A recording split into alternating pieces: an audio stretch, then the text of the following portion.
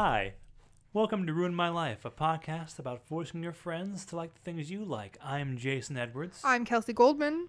And on this episode of the show, we are taking on, of course, you know we had to do it to him. It only makes sense. The most topical thing we could possibly discuss. It's the first part of our two-part series on the one, the only, Orenthal James Simpson. Yeah, we're talking about OJ. Talking about OJ on the podcast. We're not really talking folks. about OJ so much as the pieces of media that were crafted around his story. Right, exactly. This is not an example of an episode where one of us is a huge fan and we're going to show you all the highlights, all his greatest hits. Nope. No, we're not talking about that. We're talking about two pieces of media. Yeah. One this episode, one next time, that's centered around O.J. Simpson. They both come out in the same summer, the summer of 2016. Feels cast your minds back, God. folks. Cast your Obama's minds America. to Obama's America. the dying days of Obama's America. I know the things we're discussing next week. Well, the things we're discussing this week, we're discussing Ezra Edelman's 5-part, 7.5-hour documentary movie miniseries event, OJ Made in America. Next time we're talking about, well, you can probably guess. American Crime Story. American Crime Story. The People versus O.J. Simpson. The People versus O.J. Simpson. But that's for next time. For now, we are talking about the piece of work by Ezra Edelman, OJ Made in America. As I said, it came out summer 2016. It ran on ESPN. The first episode actually ran on ABC on a Sunday night, I believe, but the rest of it aired over the course of the next week or so on ESPN. I feel like I vaguely recall that, yeah. It is, again, 7.5 hours long. Is that right? It's 5 episodes that are all over an hour, so Yes. that tracks. Yeah, I think they're all an hour and a half. Yeah. They're all 90 minutes. It was 10 hours with commercials. The amount without commercials I'm a little bit fuzzy on. But it 467 minutes. It begins, it basically begins at the dawn of time. It is the most comprehensive possible study you could do on this topic, or maybe any topic. Yeah. It covers not only O.J. Simpson's entire life, but the cultural context that happened around him, both, the one that set the stage for him and the one that happened because of him, and the things he did, and how that impacted the world, and how the world impacted him. And it addresses tons of topics: race, fame, crime, policing, the 90s, cable television, religion, Religion? rent-a-car, commercials, Capitalism. Don't worry, folks. We'll get there. Still Leftist podcast. Sit back and relax. We'll get you there. So, Kelsey, to give us a context for your experience of this. Yes. You have just watched this. I have watched this recently, yes, I have not 2 watched- weeks ago. I've not watched the entire thing since it aired on television. So it's been a few years. Yeah. Yeah, this is actually interesting because, this is something that you recommended to me, technically. But I kind of think it's the kind of thing that I would recommend to you. Yeah, it's interesting. So It's a weird one like that. yeah. But I was sick recently and I needed something that I had to pay attention to, but would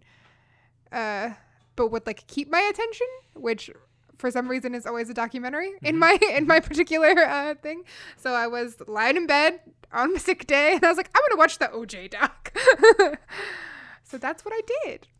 Because you're a fan of sports documentaries. Yes, I really, really like sports documentaries. I'm a sports fan in general, and I think there's the reason that people like sports is because there's so many incredibly human but also sort of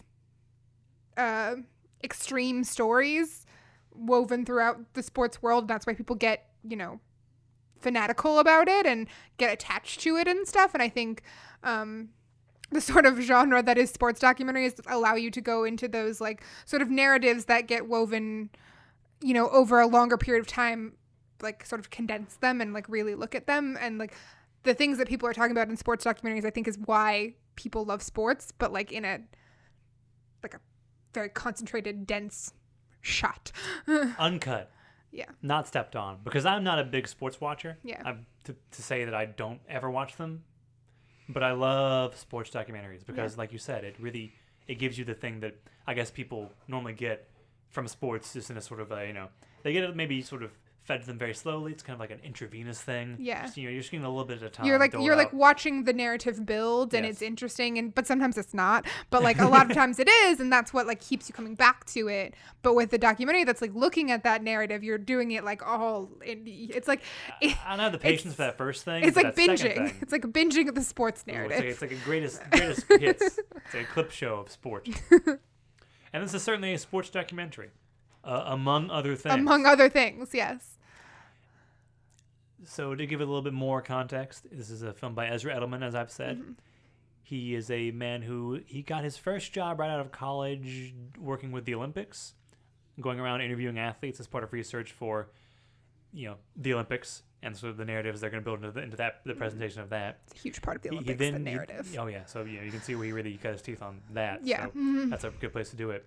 Then he worked for HBO for a while for Real Sports, I believe. Yeah, he's basically made his living on like sports narrative. Yeah, and now he works with ESPN a lot. They do a lot of, this is nominally part of the 30 for 30 series, though it sort of has transcended basically all trappings of that, the presentation of that, because 30 for 30 is it's a collection of films that's also sort of a TV series. Yeah, I mean they're all like 1 to 2, like they're all like about 45 minutes to an hour and a half. Yeah, and most of them, I'm going to say, most of them do not screen in theaters. No. Most of them do not win Oscars. No. Or awards for journalism, which this one did. There are some really, really good ones. Oh, no doubt. And I've seen, yeah. I'm particularly fond of the one about the XFL. It's not a good one. They're not going to win any Peabodys for that one, but I love it. Interesting. Yeah. What I thought was really interesting about the production of this film, and talking about the 30 for 30 series, the sort of ESPN sort of floated the idea of like doing an OJ doc exploration like way back in 2007. Ooh, too soon. He He wasn't even in jail then, was he?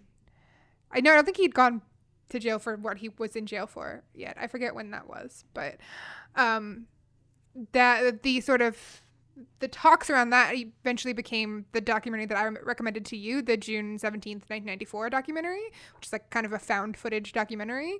But one of the main events that documentary talks about is the O.J. Simpson chase in quotation marks. The Bronco chase. The Bronco. Yeah, more of an low speed chase. More of an escort mission than an actual chase. Yeah.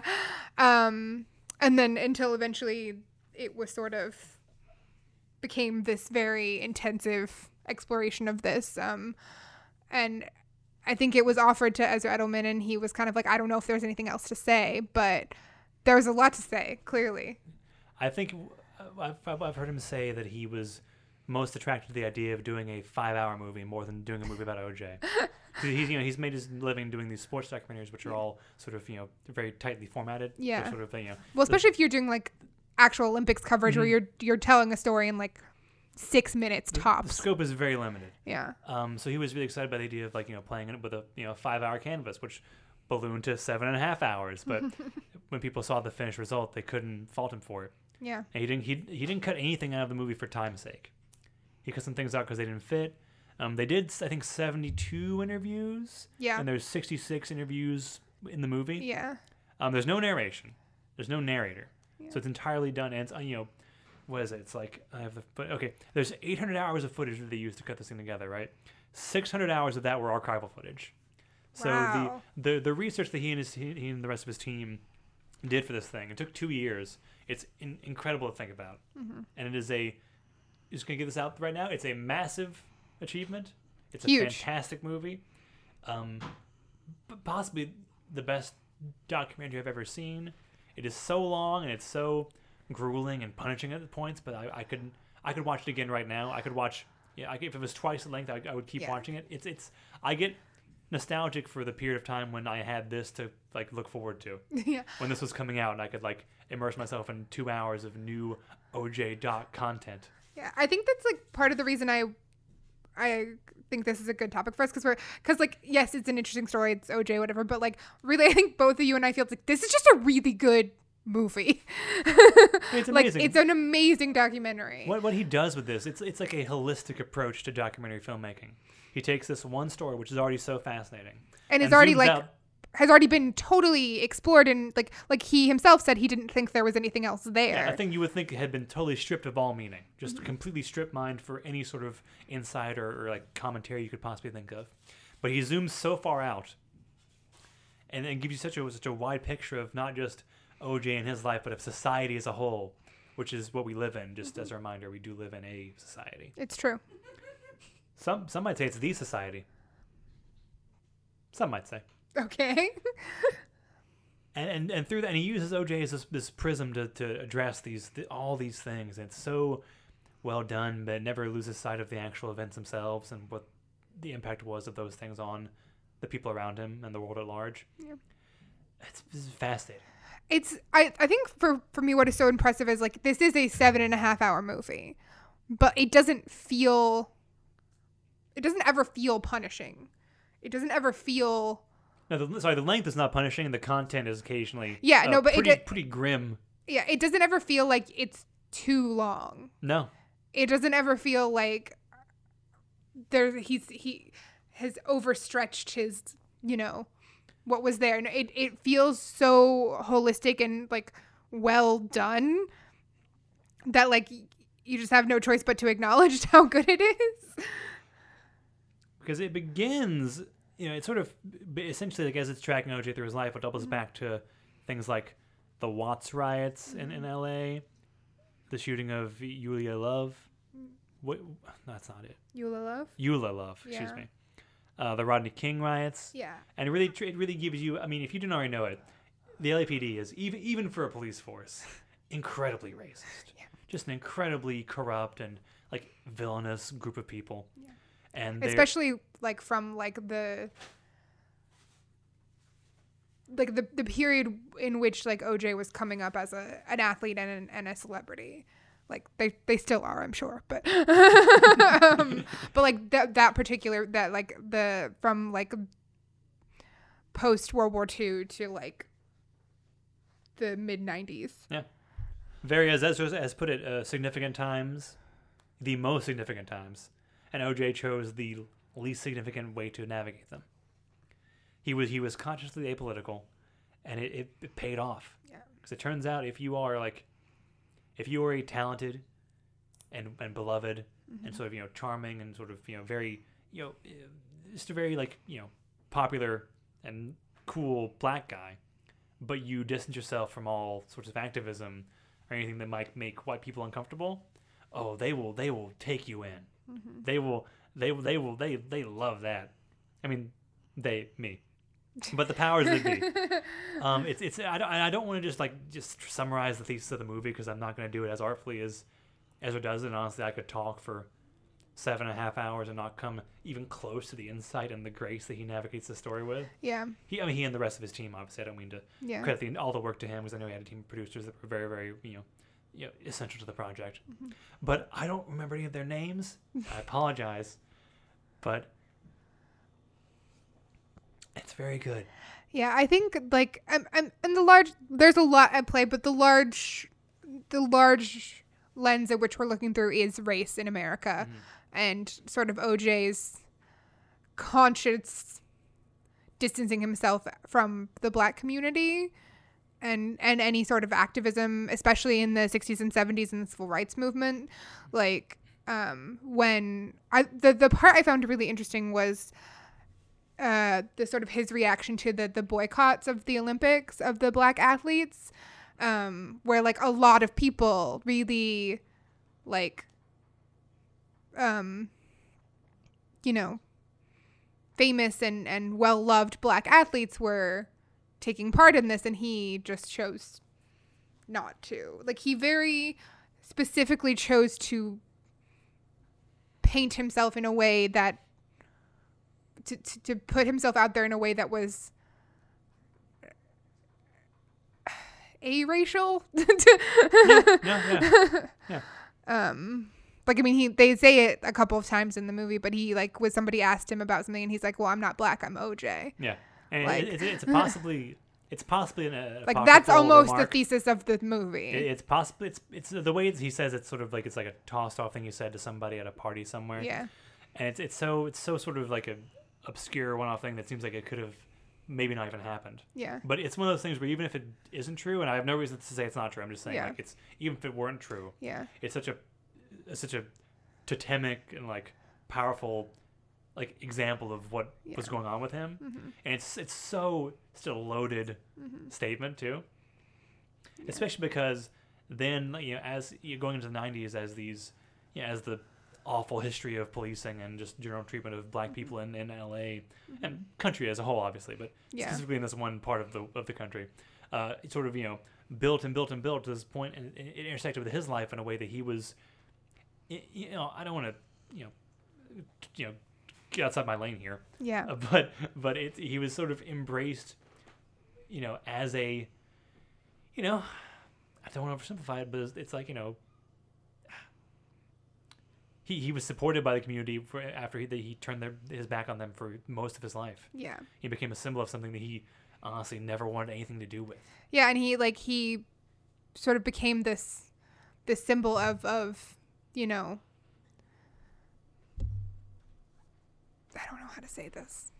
Well, I'm also very conscious of staying in my lane. yeah. I don't want to talk out of turn, but I think there are some pretty accepted truths about the reaction to the case and how it was sort of split along racial lines. Yeah. And there's things that were discussed in the movie as well. That, it's I don't want to I don't think it's wrong for us to discuss those things. Yeah. But it's also tough because one of the things this movie does that I never really had is it gives you the context of what that was like. Because I grew up, you and I grew up, we're sort of late millennials, I guess. Yeah. And so we grew up in the 90s. Yeah. But I was 4 when this whole thing went down. Yeah. I was 5 when the trial ended. So I wasn't super aware of it. But, catching up on, pop culture as I became a preteen and a teenager, watching the reruns of SNL that ran on Comedy Central in the mid-afternoons that were probably the backbone of my entire understanding of the world. I knew that this was a thing. I mean, there's a recurring character in Seinfeld that's just a long-running Johnny Cochran joke, essentially. Yeah. So I knew sort of the generalities of the trial and what happened, and that people were, broadly speaking, why people were horrified that OJ got off, with this thing that he pretty obviously did. Mm-hmm. Whereas, there were a lot of people in the black community who were kind of, not, I want to say pleased about it, but it felt like, it was sort of. It felt like a victory when they hadn't had a victory. A long overdue, a long overdue victory when there hadn't been one in a while. It was a victory to the point where, like, the history of, obviously black men being, killed and, sort of abused and tried for crimes they did not do is so long that it could have been, it's kind of irrelevant if OJ is guilty or not in that context. Right. And I think that's what the movie is saying. Yeah, this famous beloved guy who, ended up in the situation of his own making. Yeah. But he sort of, he in that moment, it's kind of hard to, I mean, I don't want to say that like I'm faulting anybody for it because I, as much as I can, I do get what that would mean and how it's sort of, the fact that it makes some people angry. It's kind of the point. Yeah. The fact that white people are so like, oh, how could you let this guy off? He killed this, he killed this white woman. How could he possibly, go free after that? It's kind of that. It's kind of the point of it.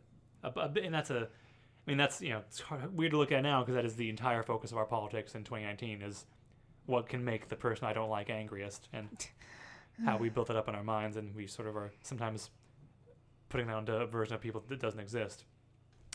What was I saying? This movie, it gives you the context of O.J. Simpson as a person, as a public figure. It wasn't just he wasn't just some guy who was like a C-level celebrity that no one really cared about, sort of got caught up in this massive thing. He was a beloved figure in sports. Yeah, and I think, like, for me, people loved OJ. Watching this documentary, like, I have very vague memories of the OJ trial and verdict. Like, I have a very specific memory that I was, like, confirming with my mom actually happened. But, like, I don't remember. I remember, like, growing up with this sort of, like, this had already happened. It's a whole thing. OJ is kind of a national joke, right? Mm-hmm. Like, SNL. And thinking, like, oh, it would be like if, like, I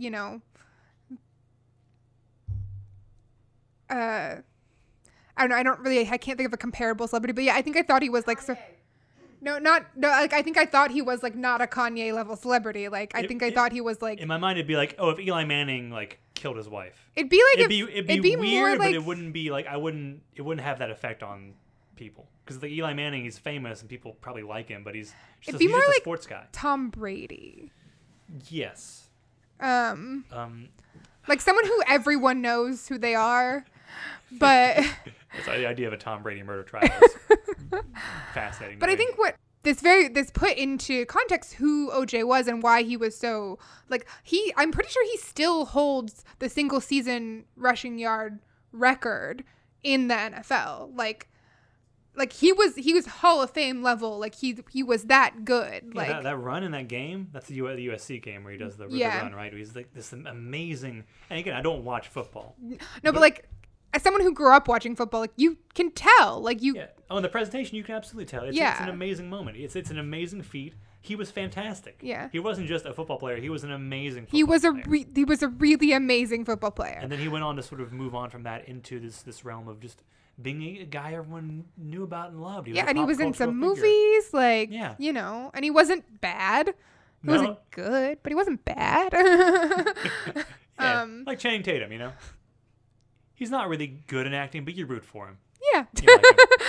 I'm gonna spend the whole recording now trying to think of a celebrity that fits the same place. Yeah, like because I feel OJ. like there's there are so many more celebrities now. Yeah, well, also the idea of celebrity is different now. It's so different now. Yeah. Which we can probably the Ryan Murphy show gets more into that aspect of it in some kind of honestly on the nose ways, but it's pretty effective. We'll talk about that next time then. We certainly will. But yeah, I think it's hard to. I think I didn't really understand like the level of fame that OJ had and how this was like how intense this was.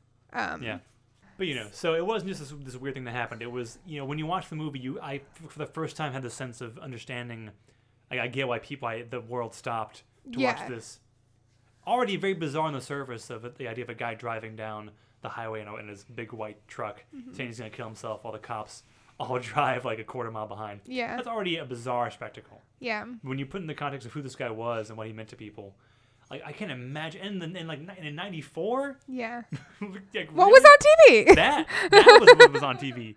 Everything. Well, actually, that's why you should watch June 17th, 1994, because it's like all footage of like TV from that day, and it's like Bob Costas being like, I'm here to talk about the NBA finals, but also OJ's driving down.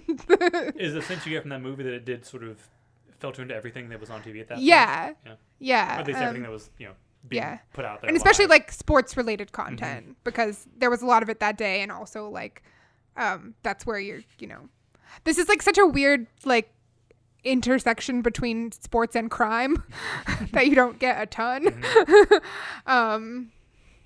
Which, like, if someone wants to make a sports crime podcast, I will listen to it. Probably exists. Probably. Yeah. But yeah, it's a really interesting, like, I think that's the real feat of the film, is that it puts into context like who OJ was for people that didn't necessarily experience it. Because it's hard to me to think how you would explain this to someone who had no basis of it. Right. Honestly, it might be easier to explain to someone who's coming in totally cold. Yeah. Who O.J. Simpson was. Than like someone like us who has like this weird vague idea that he was just a joke. Yeah. Because I feel like that's in my growing up life. Like he was just a joke. Yeah. I forgot that he played football. Yeah, honestly, it was. I knew him as a guy who killed his wife for, like, I'm gonna say like maybe 2/3 of my life at this point. Yeah. Like, I didn't know he was a football player until pretty far in. So if nothing else, and well, not anymore. I was gonna say if nothing else, this movie has accomplished that, but it accomplishes so much more than that. Yeah. I think my favorite, and this is the thing I really want to dig into, if we can. Sure. Because the thing I don't want to say it's my favorite part of the OJ story, because that's pretty weird. Dark sentence even for this podcast. But the last part of the documentary, the fifth part, which focuses on OJ's life after the trial, after he is acquitted, it is maybe the most like just darkly compelling documentary footage I've ever seen. It's so strange. Because it sort of poses this question of what would you do if this was your life? Yeah, like what do you do after you've been acquitted for a murder you definitely did? Yeah, and you're famous. And everyone thinks you did it. Yeah. Like, and it talks about how he tried to go back to being OJ. Like, he tried to go back to the golf course, to the country clubs he used to be like the only black guy who could get into. Yeah. Now they wouldn't let him in, and people would yell at him on the street and sort of call him a murderer and protest outside of his giant palatial home. And it really is such a like the stuff with like him asking his like agent to film him like he's a paparazzi. That's maybe the most like that is like the most visceral thing. When he sells his house, so he's already on the way down. Yeah. He's already having to sell his house. He had his agent film him like taking down the flag and sort of pretending to get choked up and emotional about it and then folding it up. And then sort of like waving him off like, hey, come on, man, get out of here. Paparazzi, yeah. So he could sell it for like whatever money that would get him at that point in time. Yeah. And like, secreting away all of his possessions to like different storage units and like. And I mean, the thing that I knew about this before I saw the documentary, and so I was obviously very keyed in on it, but Juiced. Oh my God, I didn't know about that. Yeah, they did a This American Life episode about it a few years ago. Juiced, for those who have not heard This American Life, and I guess for anyone who hasn't seen this documentary, although if you haven't seen OJ Made in America, what are you doing? Go watch it. Turn off the podcast. Go watch that. Come on now. We can only do so much. We're just two people. It's true. But Juiced was a prank show. It was an O.J. Simpson prank show. That was it. That's like insane. And the prank was essentially just that O.J. Simpson was there. Like, there was a guy selling oranges on the side of the road. You walk up to him to buy an orange. It's O.J. Simpson. That's it. You got juiced. There's that. They show some clips from it in the theme song in the documentary where he's dressed up like a cartoonish pimp. Yeah. In a mansion, rapping about being O.J. Simpson. And what's amazing is that his entire like post-trial life is built around like trying to continue to capitalize on his fame, but just never discussing like that whole thing. Except that once when he wrote a book. I mean, this is another thing I've been fascinated by for years. If I Did It. Yeah. Amazing. And what an amazing thing to exist. I mean, morally it's abhorrent, but Yeah. on a conceptual level, the idea that O.J. Simpson, and a ghostwriter obviously, wrote a book that is, for the first like 150 pages, just a story of his life and his courtship and his relationship with Nicole, and then all of a sudden he drops the phrase, "Now keep in mind, all this is hypothetical," and then continues to tell a story of him murdering his wife and how he did it and like got away with it. And then we're meant to understand that at some point goes back to being a story of what actually happened because it picks back up like into the trial. Because I remember hearing about this in like 2004 whenever it was going to come out. And I was like, even then I was like, my mind was blown thinking about this thing that could happen. I thought for a long time it hadn't been released, but it was released. Yeah. Because one of the things this movie gets into is that, Ron Goldman, the father of Ron Goldman is the guy who was was killed along with Nicole. Yeah. His dad sort of has this like this lifelong crusade to try also no relation. Thank you for that. He makes his life's mission just to get OJ to face some sort of punishment for this awful thing that he did to his son. And what ends up happening is that as part of the result of the civil case, because he is like he lost the civil case. Yeah. Like the civil court found him guilty of murder because of course they did. He's guilty. Well, and I thought the stuff about how the civil case was in like a predominantly white area, Right. and the criminal case was in a predominantly black area, and it's the whole thing. As part of he was ordered to pay so much money to the Goldman family, and he, of course, did everything he could to get out of it, and just didn't pay it. And then I believe what happened is they ended up they released If I Did It, but they as part of the well, it's part of the settlement. Part of the agreement. Mr. Goldman, he did an intro for it. He did a preface, sort of like laying out, like, here's what this book is. And the cover of the book has the words, "I did it" in giant orange letters, and in tiny little text inside the word "if" inside the word "I" is the word "if." So it's maybe the most hilariously misleading book cover of all time. And I assumed it hadn't been released for years, but it came out, and you can buy it. Like, you can go on Amazon for like $5.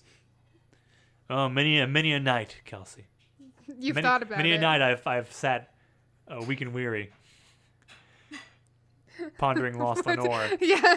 Scrolling through the used booksellers on Amazon.com. Yeah, and then the way the final part resolves, and there's this Coen Brothers-esque caper, where he's trying to buy back merchandise of his that ended up into the hands of some really, man, the characters in this last section are right? just the seediest dudes you can imagine. Like the collector people. Like imagine a person so skeezy and gross that you kind of side with O.J. Simpson a little bit against him.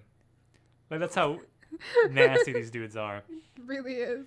And because he, goes in this ill-fated attempt to buy or steal back his own stuff, he has a gun. He ends up going down for a kidnapping charge. Yeah. And there's this.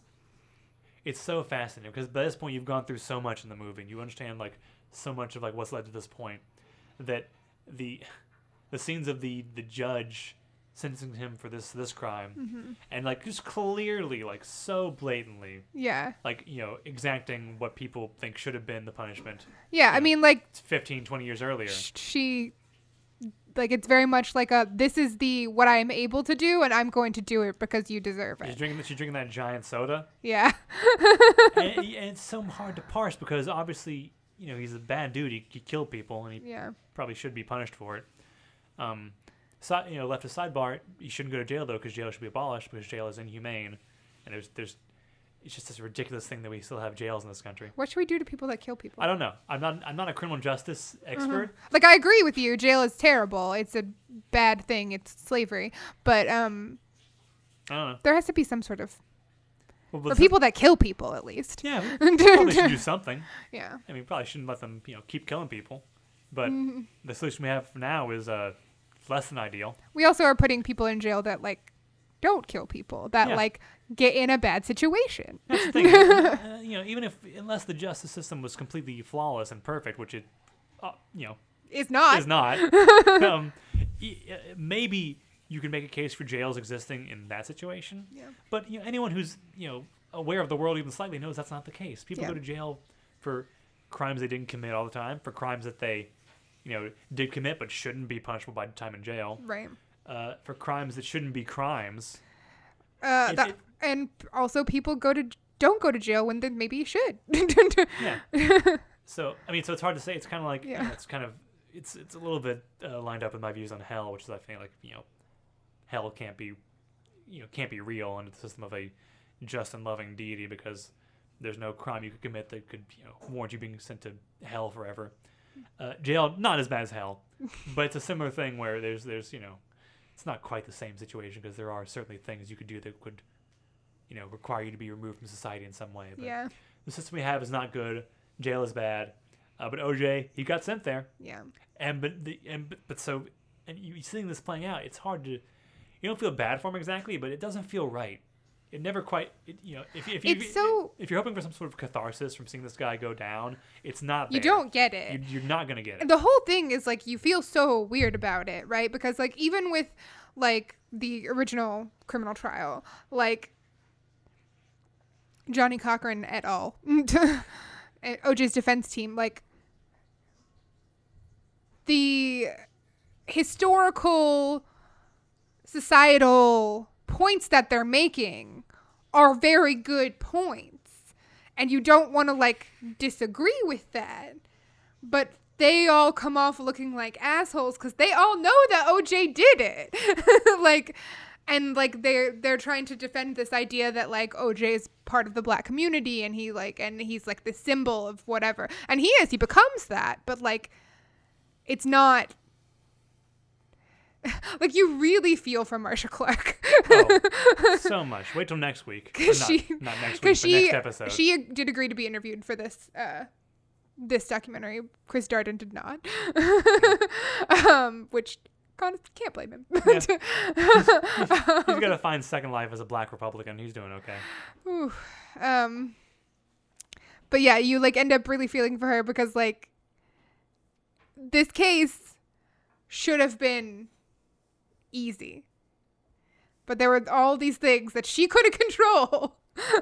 That's actually another way this trial and this whole story really ties into our current political era, because what the defense team did basically was to use this language of social justice and these real historical like oppressions and like real issues, Very real issues that should not be discounted. yes, real issues that were, but they applied them in the defense of a totally selfish and awful act that's really not completely disconnected from these things, but so far apart from the point that's basically irrelevant. Yeah. And I feel like this is a very insular online point of discussion, but if you spend any time on the internet listening to people try to argue their points, that's the MO nowadays. Yeah. Like if No, someone's, I feel that. Like, you can't believe this because it's not morally good. yeah, people have taken that language, which again is about things that are very real Yeah. and should be discussed, and they've applied it to stuff that is totally irrelevant. Yeah. Like, I'm sorry, your shitty boyfriend, like being a dick, being inconsiderate, is not emotional labor. That's not the same thing. It's a Tumblr mindset. I think Tumblr, I know exactly what you're saying. Tumblr is the ground zero for all this I stuff. know I'm exactly what certain, you're 'cause saying. I was on Tumblr in like 2010, and that's like, oof. But that's filtered out. That's filtered out not just into online discourse, but I think real life discourse too, because there is that sense of like, oh, people are aware of these ideas, these sort of Problematic. yeah, people are aware of society. There's problems in society that we need to address. And if you like can co-opt that language, and this is probably how it's always been, I'm just now aware of it. Yeah. But if you can co-opt that language and use to push these ideas, you can sort of steer this topic of discussion away from the actual source of the problems, which is by and large capitalism, into whatever direction you want it to be in, whether it's like your own personal political project or your sort of your shitty personal life and interpersonal squabbles.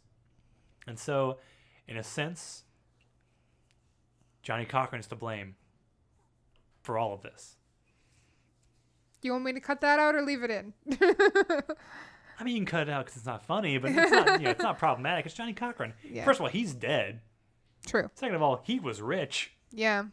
And third of all, I don't have a third point. But yeah, like I think that like that for me was just such a weird feeling. It's because like these people his whole defense team comes off looking like really terrible because it doesn't feel like they're like shoehorning in a thing that is not relevant, but it is relevant in that like there needed to be a symbol. And the fact that it was O.J. Simpson is really, I mean, it's kind of reductive to say this after, a 7.5 hour brilliant piece of filmmaking, but it's fucking nuts. It's fucking nuts. The idea that this would happen is so, that's why it's kind of hard to picture, like, who would the modern day equivalent of this be? Yeah. Because these circumstances are so downright bizarre, and the fact that they happen to intertwine this way, that Ezra Edelman so expertly, like, elucidates. A lot of ease in that sense. Damn. Yeah. I'm getting them with the ease today. Is really, it's kind of a once in a lifetime thing. Yeah. Yeah, I think it is really, really hard to like pinpoint the person who would be this. Like who would everybody, watch? Like even now we're attempting to impeach the president and I'm not fucking watching. No. No, well, a ghost is floating in. Well, we've crossed the line from entertainment now. Yeah. Like, you've got to remember, like, when the trials were happening, there was no Instagram. There was no, like, it was an entirely different world. So we're literally in, I think, something that in a lot of ways is very similar. Like, people should theoretically be watching these impeachment trials at the same time. The star isn't there. Like, Trump's not at the impeachment trials. Like, True. So if Trump ever goes, which... Unlikely. Let's all face it, very unlikely. Unlikely anyone will actually get impeached or face punishment for any of their crimes. So again, very similar. But yeah, if the star showed up, maybe people would watch the impeachment trials. But it's like... I'm not going to spend my lunch break watching fucking Devin Nunes give testimony. I don't even really know who that is. Well, also because I'm going to have a full existential breakdown if I watch any Yeah. more of it. And I think, like...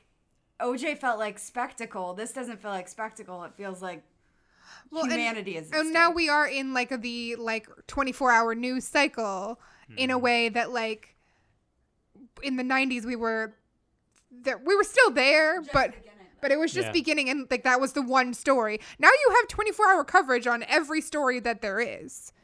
There's an argument to be made, and I think it's made in this movie lightly. It's kind of more laid out in the Ryan Murphy show.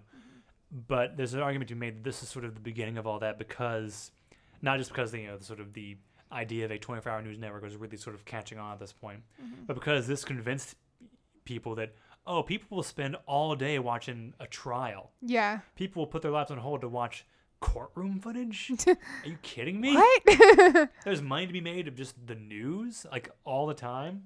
Yeah. And I think to Sarah's point, this is a situation where it was a perfect storm, because this is a thing you could have an opinion on that would not really affect your life. Yeah. I mean, in a certain sense, if you were a black person living in America, it was a part of your life. Yeah. But the outcome of this trial was not going to determine the future of the country and the world the same way that the impeachment hearings right now theoretically could. though Theoretically. they certainly won't, for various reasons. It's so upsetting that we're like also. Well, nothing's going to happen. Nothing's gonna happen. We're also jaded because we've lost 10 years of our lives in the past 3. When we started doing this podcast, I had a full head of hair. Now look at me. Bald. Old. Full face of hair. Full face. full is being generous. Hey, the listeners can't see me. They don't know. They don't Sure, know. they all know me in real life, but come on, baby. That's the illusion. That's kayfabe. Basically, I'm really glad that you said I should watch this because it's really, really good. Just piece of filmmaking in general. It's honestly too good.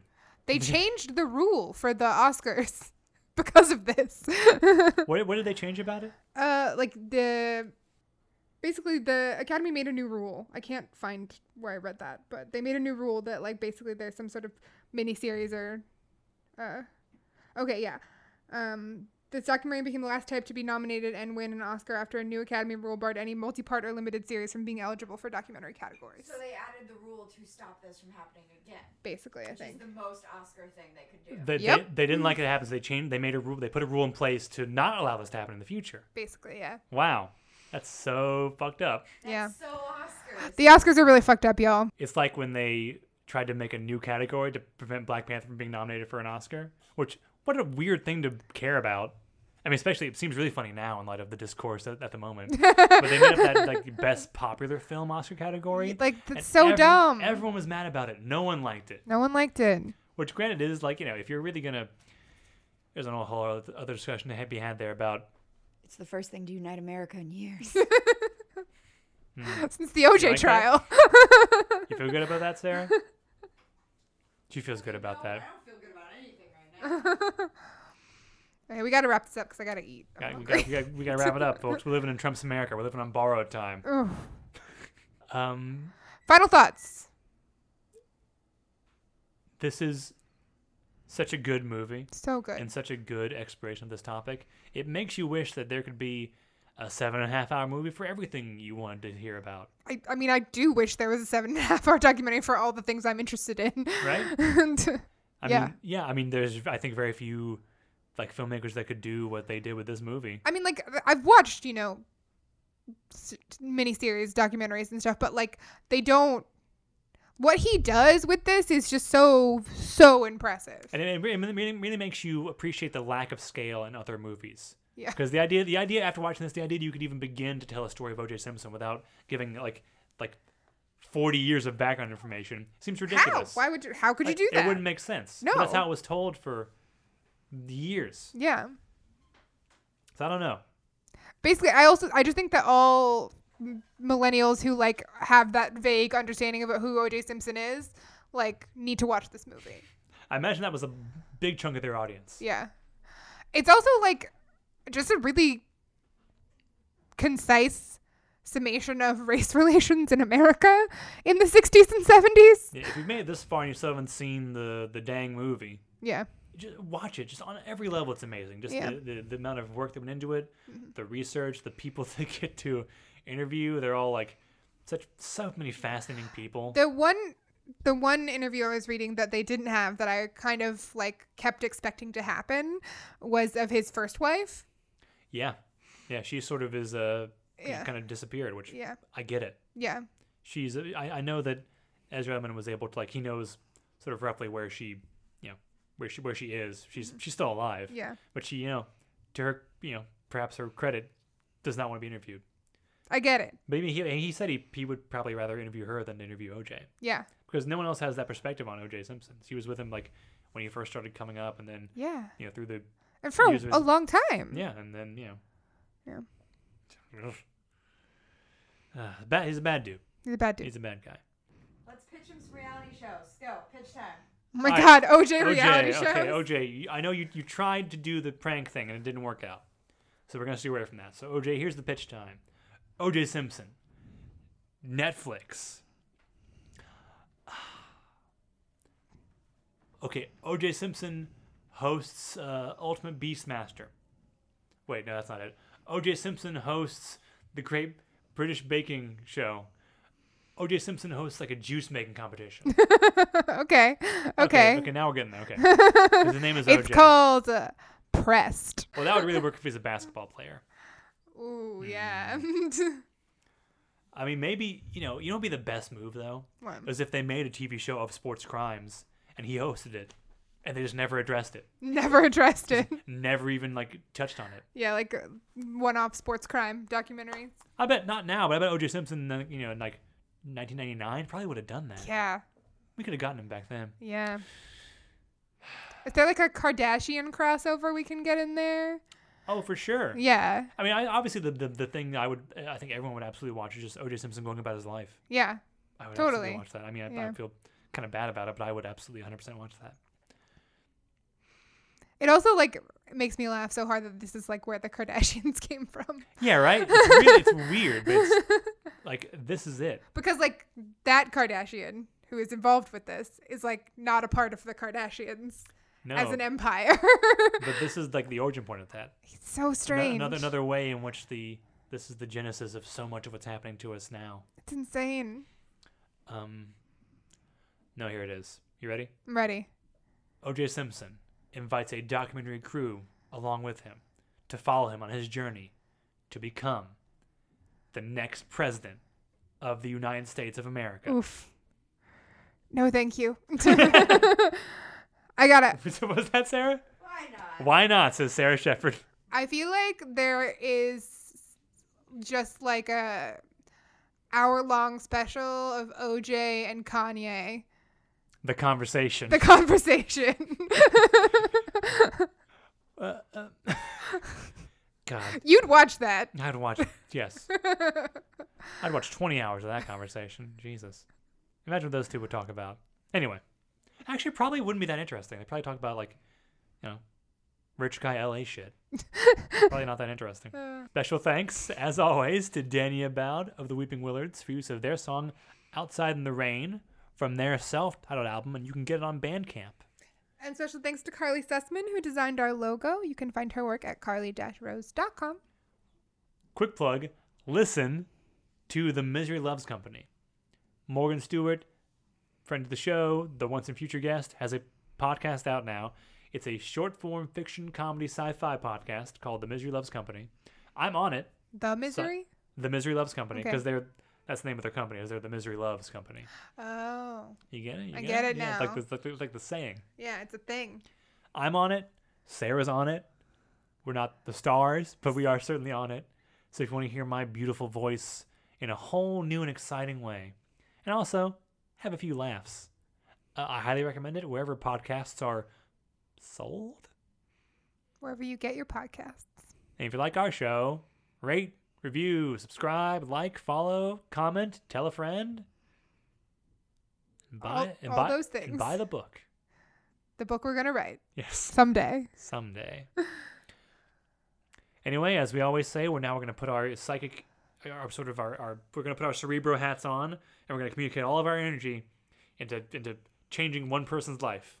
So if you hear this, this is for you. Go to therapy.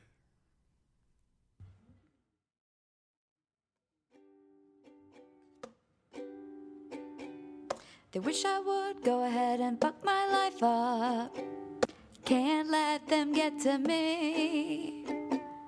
And even though I always fuck my life up, only I can mention me. They wish I would go ahead and fuck my life up. Can't let them get to me. And even though I always fuck my life up, only I can mention me. Only I can mention me. Only I can mention me. The dying days of Obama's America. Street. Playing everywhere you went. I'm gonna leave that in. That was great.